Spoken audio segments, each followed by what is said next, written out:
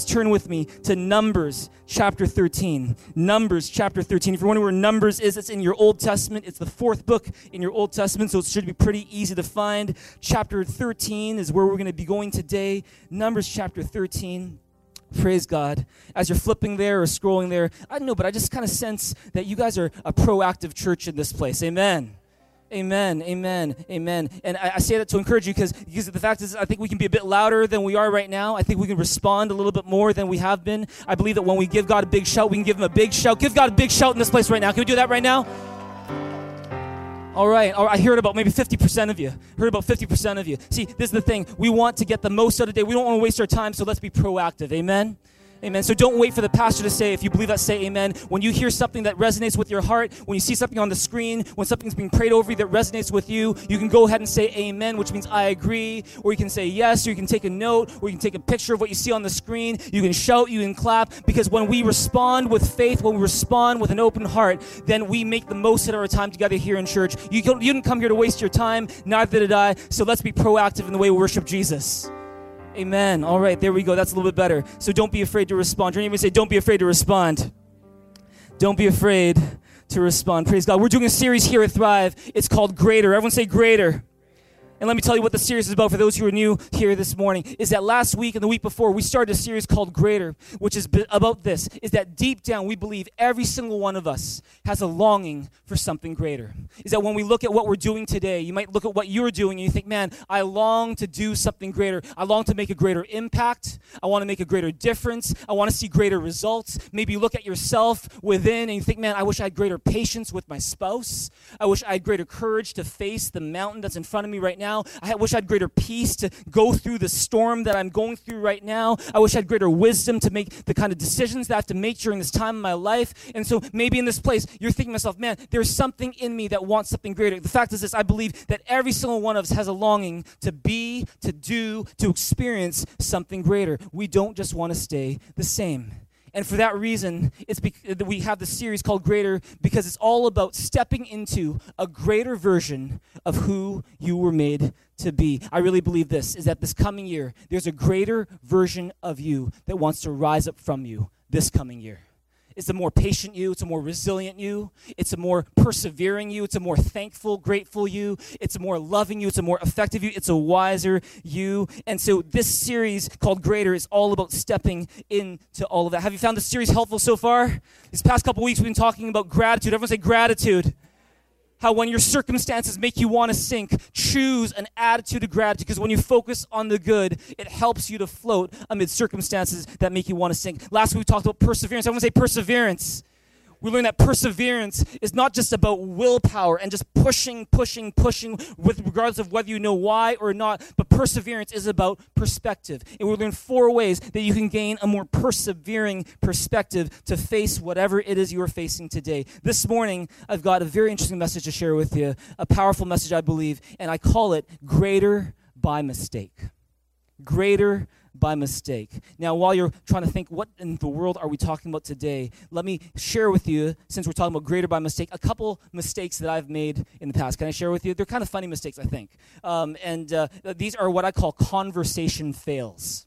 Have you been in a conversation, you said something that you maybe shouldn't have said, or did something in the conversation that maybe you should have done? You thought, man, stupid me. Why did I say that? Why did I do that? Let me give you a couple to make you feel better in case you've had some conversation fails. Here's one, is that once I was meeting at a restaurant with a very high-powered community leader in our city, very prominent leader in our city, and it was a bit like an interview because there was an opportunity that I was kind of looking for with him, and so we met at this restaurant, and we're waiting for our table. And he takes out his wallet for some reason, and he opens his wallet, and I notice a picture inside his wallet, and I go, wow, you got a handsome son. And he looks at the picture, he looks at me with a really weird look, he looks at the picture again, and he looks at me once again, he says, that's not my son, that's my wife. I'm like, oh. I'm sorry, you have a beautiful wife, and man, I had no idea, and it was an embarrassing moment. Everyone say that's embarrassing. That's embarrassing. Conversation fail. Oh, man. And there's another one where, once I was having a conversation. It was a group conversation. We're in, this group where I did this exercise. It was work-related where we had to say something encouraging about the person across the table from us because we'd all been working together for a while. And so, I'm across the table from this one girl. I'm supposed to say something encouraging to her. And so I wanted to say stuff about, you're smart, you're athletic, you're creative, but you're also very rational. And I don't want to say, you're just very multi-talented, you're very well-rounded. But for some reason, I didn't know what I was saying at the time. And so, with my hands up in the air this way, I said, Gloria, you are just very well-rounded, or you're very well-proportioned, is what I said. Oh, you're so well-proportioned. And at that point, she's just like, what? And that was awkward. Everyone say, awkward. That was a conversation fail as well. Have you ever had a conversation fail? Something where you said something and you thought, oh, stupid me, what did I mean by that? And see, here's the thing, is I'm here to tell you today is that today we're talking about overcoming the fear of failure. Overcoming the fear of failure. See, I'm here to tell you today that the greater version of you is a courageous version of you that's not afraid to fail. Let me say that again. The greater version of you is a courageous version of you that's not afraid to fail. Can I get a good amen? Amen. Are you afraid of failure? How do you know if you struggle with the fear of failure? Let me give you a few clues, just in case you're not sure that you struggle with the fear of failure. I want you to look at them with me right now. Number one is this. You're quick to doubt yourself and your ability to overcome a challenge.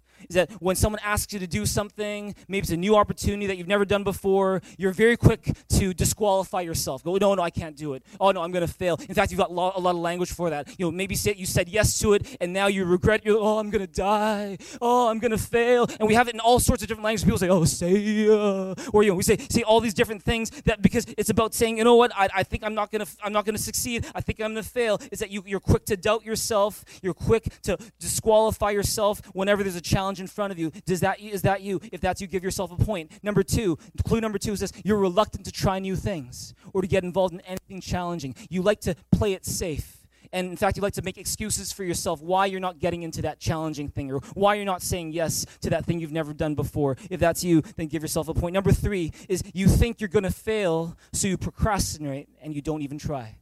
Has that ever happened to you before? Some people call this self-sabotage. I used to have a friend who, and she's still my friend, but when he was younger, and he still is one of the most talented guys that I know. Despite being so talented, especially when we were maybe 10, 15 years old, he would always do this: is whenever he was given an assignment, whenever he was given a project, whenever he was given a responsibility, he would for some reason make a joke of it. He would make a joke out of it every time. He wouldn't take it seriously. He'd procrastinate. He'd wait till the very last minute. And I was like, it always kind of made me wonder, like, why would you do that? You're such a smart guy. You're so talented. You're so creative. And one day he finally told me why. He said, because what if I really put my heart into what I'm doing and I don't like what I see? What if I put my heart into what I'm doing and I get disappointed by the results? In other words, he's saying that if I give my best, what happens if I get rejected? And see, maybe you're in that place today, is that whether it's in a relationship or it's in a school project or responsibility you have at home or at work, is that you hesitate to give your best because you don't want to be rejected. You hesitate to give your best, and so as a result, you would rather procrastinate and try not that hard so that you have an excuse for why things happen the way they did. If that's you, then give yourself a point. Is that you procrastinate, you don't even try because you're afraid of failing. Number four is you are so critical of other people. Is that you might not say it out loud, but you think it. Every person you meet, everything that you see, you're criticizing it. You're thinking of all the things that are wrong with it. And see, very often, here's the thing, is that we want to be critical thinkers, but at the same time, is that when a person is highly, extremely critical of other people, deep down, that could be a sign of insecurity. That could be a sign that they themselves fear failure. See, it's a lot easier to be a critic than it is to be someone who's actually trying to do something productive. Amen. Man, it's a lot easier to do the default position of just criticizing everything you see, standing on the sidelines, because it takes no effort to be a critic, and you can just kind of look on the sidelines and see what everyone else is doing and criticize all that people are doing, because that's the easier way to do it. Some people who fear failure fall into that kind of boat. Number 5, you only try things that you think you can do perfectly and successfully the first time. Is that you? And so as a result, you mostly say no to things. It's very rare that you'll say yes to something. It's only if you have like 100% confidence that you think you can knock this one out of the park. If that's you, then maybe that's another sign that you fear failure. Number 6, you worry a lot. You're constantly thinking about everything that could go wrong. When you're presented with an opportunity, when you're presented with a situation, when you're presented with, a new thing that could happen, you focus on everything that's going to go wrong, and you don't just plan for worst-case scenarios, you expect the worst-case scenario. If that's you, give yourself a point. Finally, number 7, you tend to equate your worth with your performance. Is that when your performance does not meet your expectations, or maybe someone else's expectations, you treat that as it's the end of the world. You treat that as if it's a personal attack on you. You either get defensive, or you clam up, or you get depressed, or you beat yourself up because you are someone who equates your worth with your performance, and in part, it's due to a fear of failure. If you can relate to any one or more of these clues, then there is a good chance that you struggle with a fear of failure. And the fact is, in some way, we all do. Whether it's because we grew up with very critical parents, or we had a bad experience when we took that risk and things didn't turn out the way we want, or we lived in the shadow of maybe a sibling who was so outstanding and we always felt like, we never measured up to them. All of us, to some extent, can feel a bit of the fear of failure. Let me ask this question today. What is one area of your life today where the fear of failure affects you? See, what is one thing that you hesitate to do because you're afraid to fail? See, maybe it's when it comes to reaching out to someone in your home. Maybe your relationship with that person isn't going very well right now, and there is a part of you that wants to reach out, but you're scared. What if they reject you? What if things don't go well? What if they take it the wrong way? And that fear of failure causes you to do nothing at all. Maybe that happens, in the church. Is that, Pastor JB talks about we need to be welcoming. We want to welcome every single person that here at Thrive. We're not just, welcoming people is not just something that we do. Welcoming people is something that we are. Amen? Welcoming is something that we are. And you're like, oh man, I know that, but what if I'm not a good conversationalist? What if I make the same kind of mistakes that Pastor JB made, they just talked about just now? What if I say the wrong thing, or what if they don't like me? And you have all these what ifs in your head, and because you fear failing at welcoming others, you just don't welcome anybody at all. If that's you, then maybe that's the area where the fear of failure is affecting you today. Maybe it's when it comes to applying for a position in one company or another. Maybe it's a school that you want to apply for, and because you're scared of getting rejected, you fear getting that letter saying, I'm sorry, we chose someone else, we wish you all the best in your future endeavors, and you think, oh man, I don't want to see that, and so you just don't even try because a fear of failure paralyzes you. Maybe when it comes to your marriage, you tend to just avoid the topic entirely, that you need to know, there's an issue in your marriage that you need to deal with, but you're afraid of what's going to happen, you're afraid of failure, and as a result, you find you can't move forward in your marriage. In all these different ways, a fear of failure can paralyze us from moving forward. What paralyzes you? Is there a fear of failure that keeps you from doing the things that you know you need to do? See, I want to let you know this right now, is that regardless of what area where you find a fear of failure affects you, a fear of failure has this result in our lives. Write this down. A fear of failure will keep you from the greater things that God has planned for you. When I fear failure, it actually doesn't protect me. I think it protects me, but actually it keeps me from the greater things that God has for my life. And see, I'm going to look at Numbers 13 with you this morning. We're looking at a few verses from there, and I'm going to explain a bit there, and we're going to learn that a fear of failure is going to keep us from the greater things that God has planned. Are you guys awake in this place? Are you guys ready? Here we go. Numbers 13, 1-2. Let's read in a big loud voice. 1, 2, 3, it says, the Lord said to Moses, send some men to explore the land which I'm giving to the Israelites. From each ancestral tribe, send one of its leaders. Keep on going. It says, when Moses sent them to explore Canaan, he said, go up through the Negev and go on into the hill country. See what the land is like and whether the people who live there are strong or weak, few or many. Keep on going. What kind of land do they live in? Is it good or bad? What kind of towns do they live in? Are they unwalled or fortified? How is the soil? Is it fertile or poor? Are there trees in it or not? Do your best to bring back some of the fruit of the land. It was the season for the first ripe grapes. So they went up and explored the land from the desert of Zin as far as Rehob toward Lebo Hamath. See what's going on here. See, God is sending off Moses and the Israelites to go and get ready to take over what they've called the promised land. It's the land of Canaan. And before they go, Moses, according to God's command, decides, I'm going to send 12 spies to go explore this land and to learn as much about this land as possible. What can we learn from this? Is that, here you go, before you make a big decision that's going to take a lot of your time or a lot of your money, you want to do what's called your due diligence. And see, whether it's considering dating that person or buying that house or starting that business or taking that direction that you know is kind of risky, that's going to require a lot of room or a lot of money from you or a lot of time from you or a lot of effort from you, rather than just jumping into it right away without any thought at all, we want to call do our due diligence. Everyone say due diligence. In other words, you want to look before you leap. You want to kick the tires a little bit. You want to get as much advice as you can. You want to make sure you consider the situation from different angles. Because let me tell you this. Today we're talking about the fear of failure. But can I tell you this? Fearing failure and being cautious are two different things. Amen.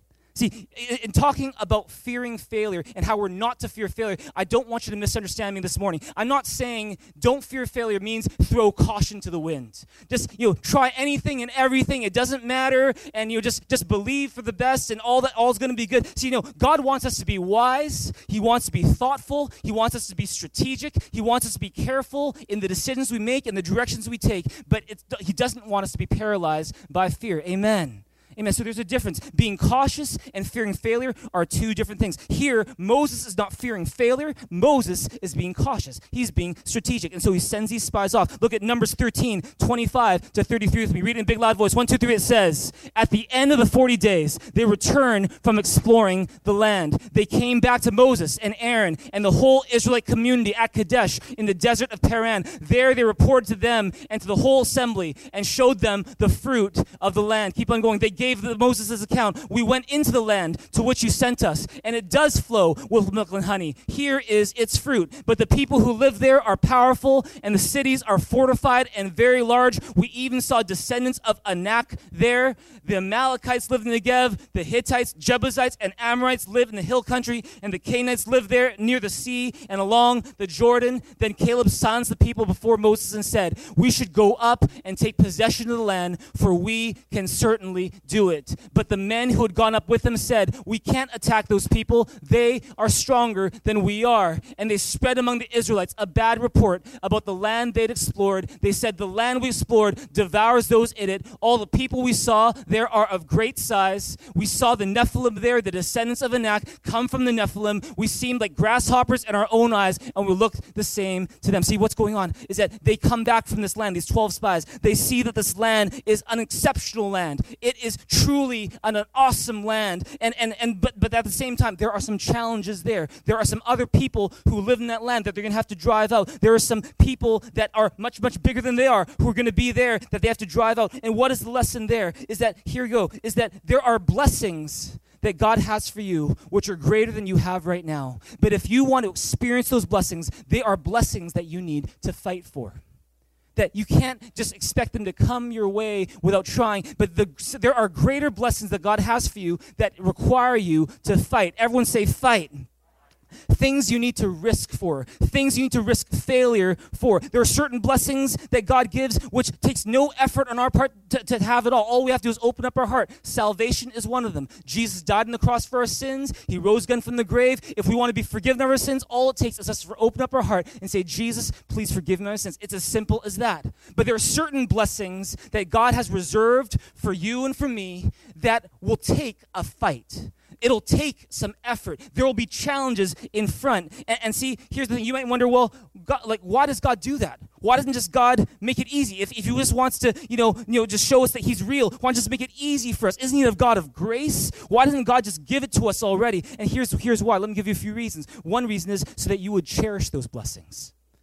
Because if you don't fight for it, then you're just live like this very entitled, spoiled, selfish boy or girl who expects everything to come to them without you having to try. That's one reason. A second reason is so that when you fight for it, you grow and become more like Christ in your character. God is not just concerned about your career or your comfort or your convenience. God wants to make you more like his son, Jesus. And when we learn to fight for things, that's when we become more like Jesus. If you believe it, say amen. There's another reason, is that when we fight for things and we know that there are challenges ahead, we know our weakness, we know their strength, what ends up happening is we learn to rely on God more. We learn to experience God's power in our weakness. And lastly, the reason why we have to fight for it is so we have a story to tell. Is so that we have a story to tell the generations after us and the people around us of the way that God worked in our lives, how he made his strength perfect in our weakness, how he made blessings possible that we couldn't do just on our own. Come on, give God a big, big hand here in this place right now. God has greater blessings for you and for me. Turn to your neighbor and say, there are greater blessings for you. Whether it's in your marriage, whether it's in your family, whether it's in your career, whether it's in your ministry, God has greater things in store, but you have to fight for it. If you believe it, say amen. Amen. Verse 30, we looked at that. We're going to go to Numbers 14 right now. Numbers 14, what does it say? Read with a big loud voice. It says, that night, all the members of the community raised their voices and wept aloud. All the Israelites grumbled against Moses and Aaron, and the whole assembly said to them, if only we had died in Egypt or in this wilderness. Why is the Lord bringing us to this land only to let us fall by the sword? Our wives and children will be taken as plunder. Wouldn't it be better for us to go back to Egypt? And they said to each other, we should choose a leader and just go back to Egypt. Then Moses and Aaron fell face down in front of the whole Israelite assembly gathered there. Joshua, son of Nun, Caleb, son of Jephunneh, were among those who had explored the land, and they tore their clothes and said to the entire Israelite assembly, the land we passed through and explored is exceedingly good. If the Lord is pleased with us, he will lead us into that land, and a land flowing with milk and honey, and will give it to us. Only do not rebel against the Lord, and do not be afraid of the people of the land, because we will devour them. Their protection is gone, but the Lord is with us. Do not be afraid of them. If you have your Bibles in front of you, would you underline these two important phrases, which is, do not be afraid. Do not be afraid. See, what happened was 12 spies were sent. 12 spies looked at the same land together. These 12 spies come back to Moses, to their community. 2 of them, Joshua and Caleb, say, we can certainly do it. Or in my son Caleb's pretend voice, we can certainly do it. And then the 10, they say, there's no way we can do it. They are totally afraid of failure. And here's a little spoiler alert for those of you who haven't read this story before, for those of you who might be new to the Bible, is this. The spoiler alert of the story is that the 10 spies who feared failure never enter the promised land. The 10 spies who were talking about how we're gonna die, we're gonna fail. They feared the worst. They expected the worst. They never end up making the promised land. It's the 2 spies, Caleb and Joshua, who believed that they can certainly do it, that made it to the promised land. What does that tell you? What does it tell you? The lesson here is a fear of failure will keep you from the greater things God has planned for you. Amen. Amen. See, when you are controlled by a fear of failure, what happens is you settle for a lesser version of yourself than the one that God made you to be. When you have a fear of failure and you succumb to it, you settle for a lesser life than the life that God intended for you to have. And so how do you overcome a fear of failure? We're going to end off with this right now. 3-4 suggestions on how you can overcome failure. Number 1 is this. Don't be so quick to call something a failure. Don't be so quick to call something a failure. You know, I shared with you some conversation fails I've had in the past, and I've had many. I've had many conversation fails. Things that I tried and failed at aren't just limited to conversations. Let me. Can I give you I'll give you a list of 10 fails from my life. Okay, and these are not all my fails. Can I just tell you a few? Okay, in grade 8, I asked a girl out and she said no. I planned it all out and she still said no. I entered a songwriting contest in Vancouver. I heard nothing. I entered a Mandarin speaking contest in Taiwan and expected to get first prize. I came home with no prize. Okay. I applied to SFU for university. I never heard back. Okay. Despite doing my best, I got fired from my first job, from my first real job. Once in Taiwan, I was asked to lead people in prayer in Mandarin in front of hundreds of people. I didn't volunteer for that job. I was just called up, and I did the very best that I could, but there was dead silence. People had no idea what I was saying. The only person who said anything at the end was a very old lady who said, "Where are you from?" Because she had no idea where I was from. Once years ago, I asked people, "Does anyone want to get baptized?" No one got baptized on that day. Once I tried praying for someone's healing, and for some reason on that day, nothing seemed to happen. We have our daily game sharings that we do here, where every day I'll send you an email saying, "Hey, this is what I learned in my time with God," because we're going through, a different book of the Bible, verse by verse together. What happened is, back in 2009, I tried doing that with, our church when it was, maybe 40, 50 people, and I did that for 2 months, and I burned out. I couldn't do it anymore. I was like, "I'm so sorry. I don't think I can keep on doing this." And I burned out after that. And see, here's the thing. With every one of these, I gave you just 10 fails out of the countless fails of my life. When seen in isolation, any one of these situations may have seemed like a failure. But looking back now, I realize that each one of those situations was actually just part of a much bigger story that God was writing with my life. And see, in fact, I can say this, with every single one of those failures that I mentioned, there was a backstory. With every single one of those failures, there was something greater that God was going to do after that failure. When I asked that girl in grade 8 out and she said no, praise God, God is preparing me for someone much, much greater. Her name is Pastor Charlene. Amen. Amen.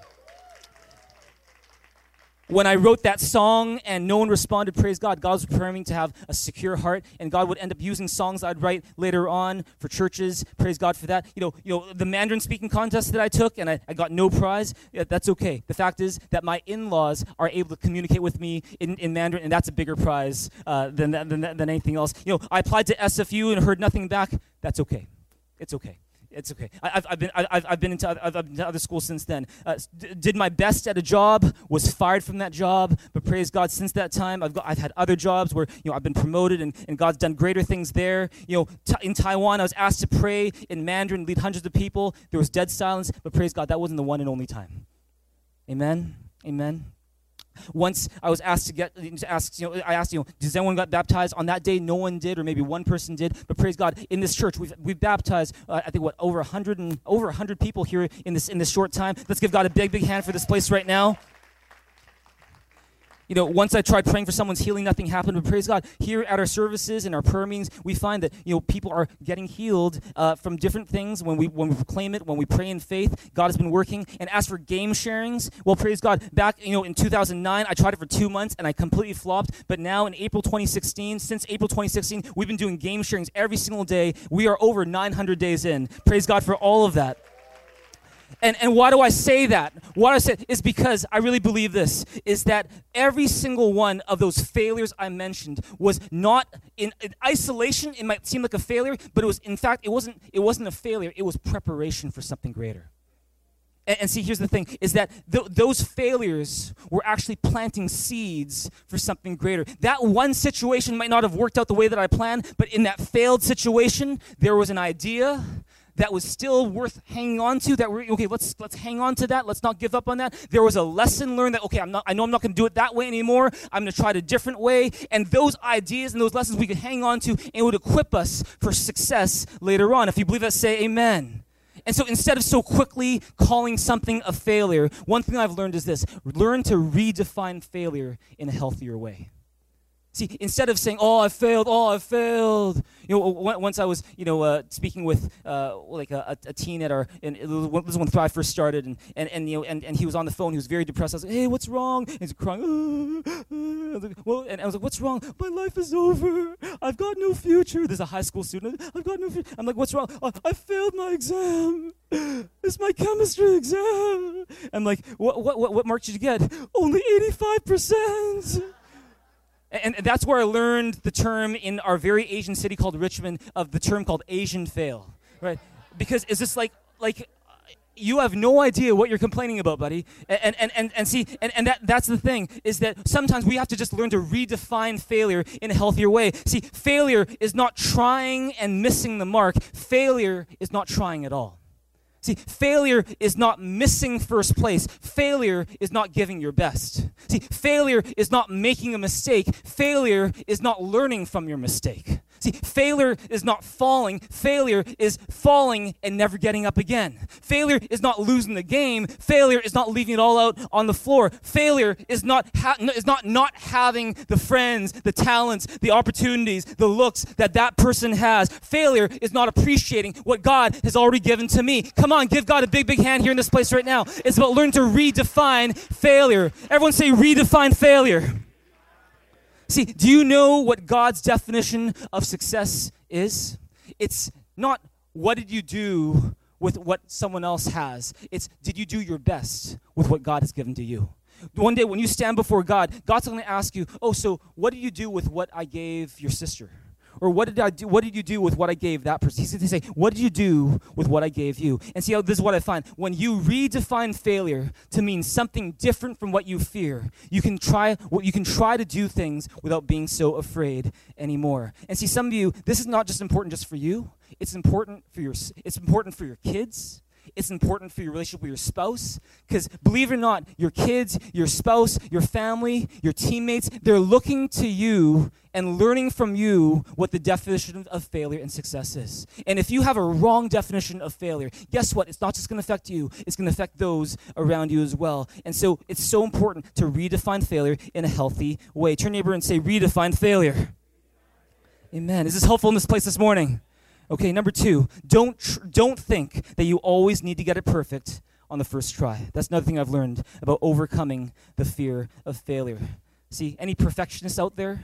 Perfectionists, don't think you always need to get it perfect on the first try. You know, when Pastor Charlie and I were in the midst of planting Thrive Church, there was one quote from John Wooden, who is he's the winningest coach in U.S. college basketball history. He coached UCLA, won 10 different national championships over his tenure as coach of UCLA. And he wrote a book with a quote in it that has always stuck with me. And when we first planted Thrive Church, I kept this quote with me quite closely. And it goes like this. It says this. This is John Wooden saying. He says, the team that makes the most mistakes will probably win.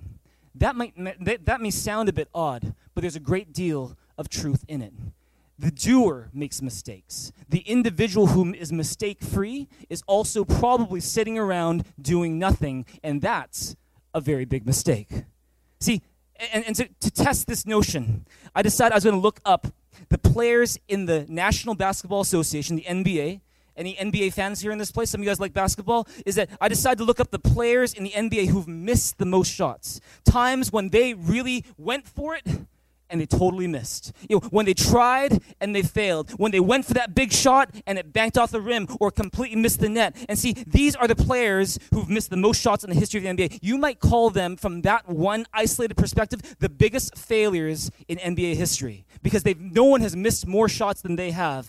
And no one has made more mistakes than they have, you could argue. But I want you to look at this list of some of the people, some of the players who've missed the most shots in NBA history. This is the 13th on the list all time of most missed shots in NBA history is LeBron James, who's missed 11,110 field goals in his career. That means that 11,110 times in his career, not counting this season that just started, he went up for a shot and he missed the shot 11,000 times.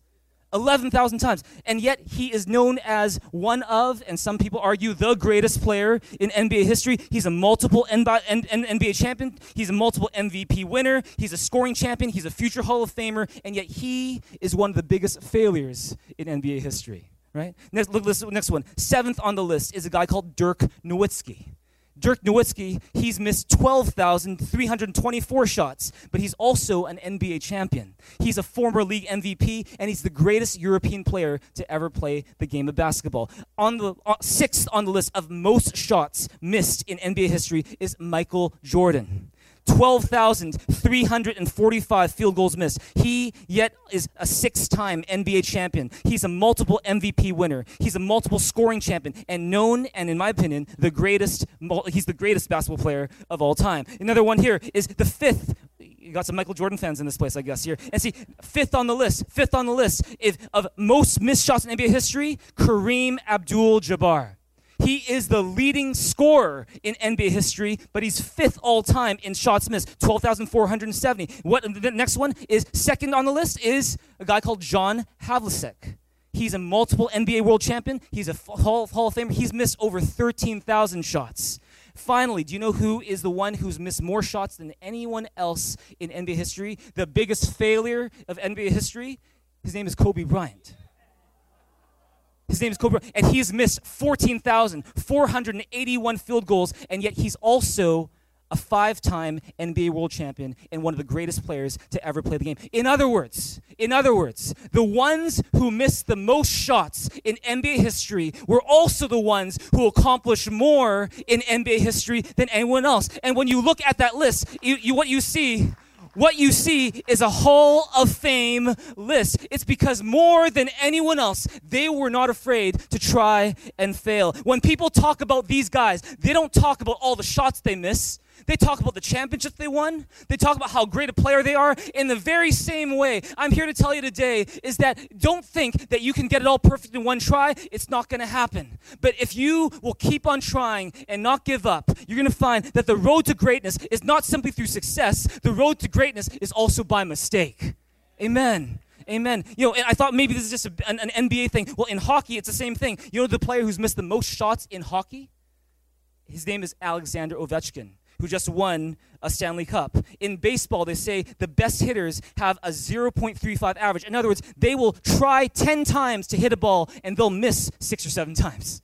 That's the best of the best. And one of my favorite verses that reminds me of all of this is Proverbs 24:16. Could you read with me a loud voice? Proverbs 24:16 says it with me. So just read this with you right now. It says, the godly may trip 7 times, but they will get up again. But one disaster is enough to overthrow the wicked.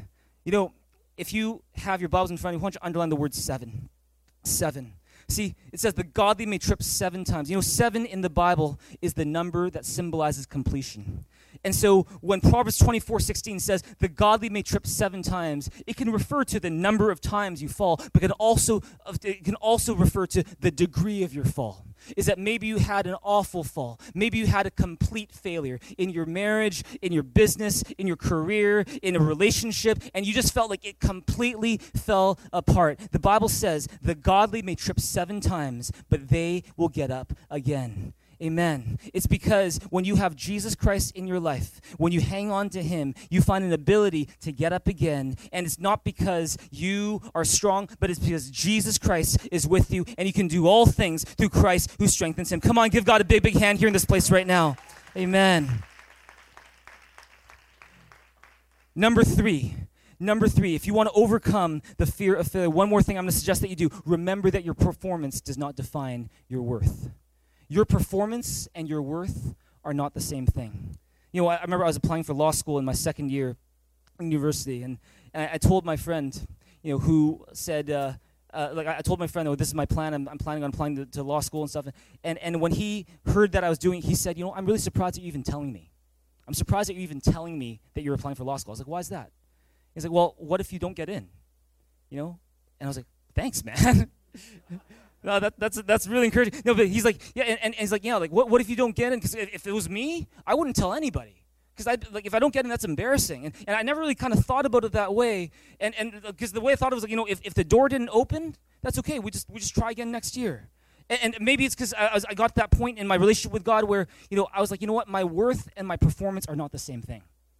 And you know, Romans 5:8 says it this way. It says, but God demonstrates his own love for us in this. While we were still sinners, Christ died for us.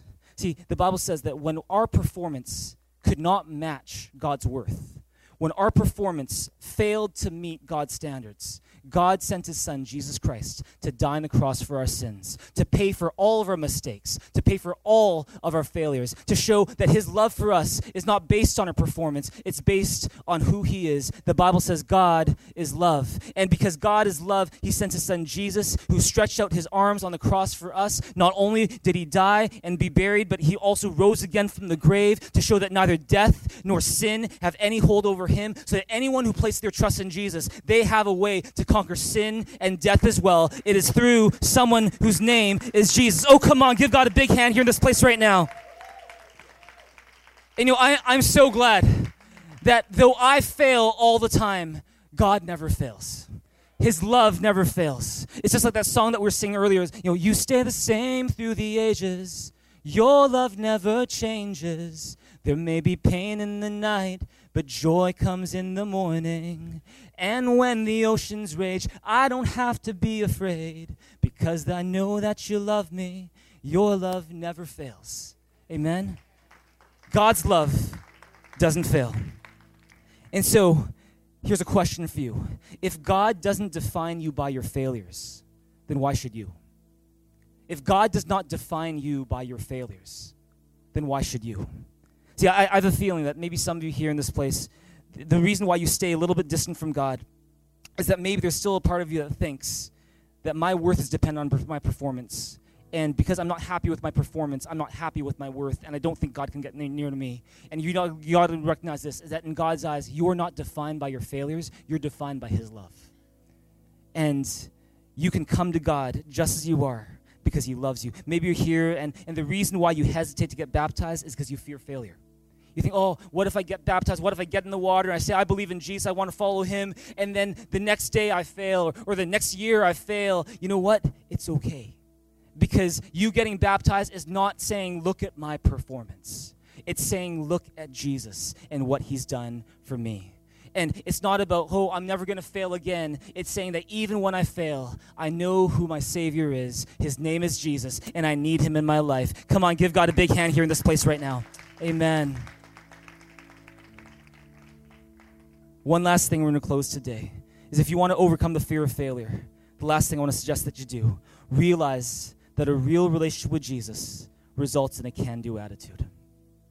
Realize that a real relationship with Jesus results in a can-do attitude. I find this is that when people have a close relationship with Jesus, when they draw near to Jesus, when they make, church their priority, when they spend time with Jesus on their own, is that they tend to have, as a byproduct of that relationship with God, a can-do attitude, a positive thinking kind of attitude, a kind of like I can do all things through Christ who strengthens me kind of attitude. It's because the more you draw near to Jesus, who is full of faith and not fear, the more you become like him as well. One of the verses that we're getting people in our Thrive Disciple School Level 2 class to take and to memorize right now is this for Psalm 18:29. It says this. It says, with your help, I could advance against a troop. With my God, I can scale a wall. See, when you have Jesus in your life and you've got a close relationship with him, you can say to whatever challenge you're going through right now, I can do all things through Christ who strengthens me. And you're not going to fear failure as much. There'll be a courage that rises up from the inside of you, because it's not just you trying to face it. With your help, you can advance against a troop. With my God, I can scale a wall. I want you to write this one last thing down, and we're going to close today. To follow Jesus means to risk failure for God's glory. To follow Jesus means to risk failure for God's glory. You see, last week we looked at Hebrews chapter 12 and how Jesus, for the joy set before him, endured the cross, scorning its shame. Jesus was going to the cross, and he endured it. He died on the cross just for the chance to say, would you have a relationship with me? Just for the chance of asking you out. He died on the cross for that. He was willing to take a risk. And see, they say that you spell faith, R-I-S-K. Is that I tend to be a fairly careful person myself. But nowadays, the more I've learned that God honors faith, that he honors strategic risk-taking. Nowadays, when we're planning for our church, one thing that we do is, one of the questions that we'll ask is, what is a big risk that we can take that will give God glory this coming year? Not a thoughtless risk, not a careless risk, not a cavalier risk, not an impulsive risk, but a strategic risk, a thoughtful risk, a faith-driven risk. It's because you spell faith, R-I-S-K, risk. It's because God loves it when, with wisdom in our heart, we risk for him, believing that God's going to do great things. And when you follow Jesus, it's about it means I want to risk it all for God's glory. Amen? Amen. Amen. One last illustration for you today. I was once in a basketball camp, and I didn't really know how to play basketball. And there was this one player who's really good, and he kept on coming at me, because I guess you find the weakest player, and you just kind of come at me, and he keep on scoring. And my mom was watching all of this, and she's not vocal at all. She just kind of watches. But then when there was a timeout, I went to the side, and she came up to me and goes, JB, what are you doing? Why are you letting him score that way on you all the time? I'm like, well, I don't want to risk fouling him. I don't want to, risk getting a penalty. And she's like, oh, and so instead you're going to risk just him scoring on you all the time? And she's such a gentle person that I was kind of surprised that she would say it that way. But, I learned something from that, which is this, is that unless you take any risk in life, you're not going to accomplish very much at all.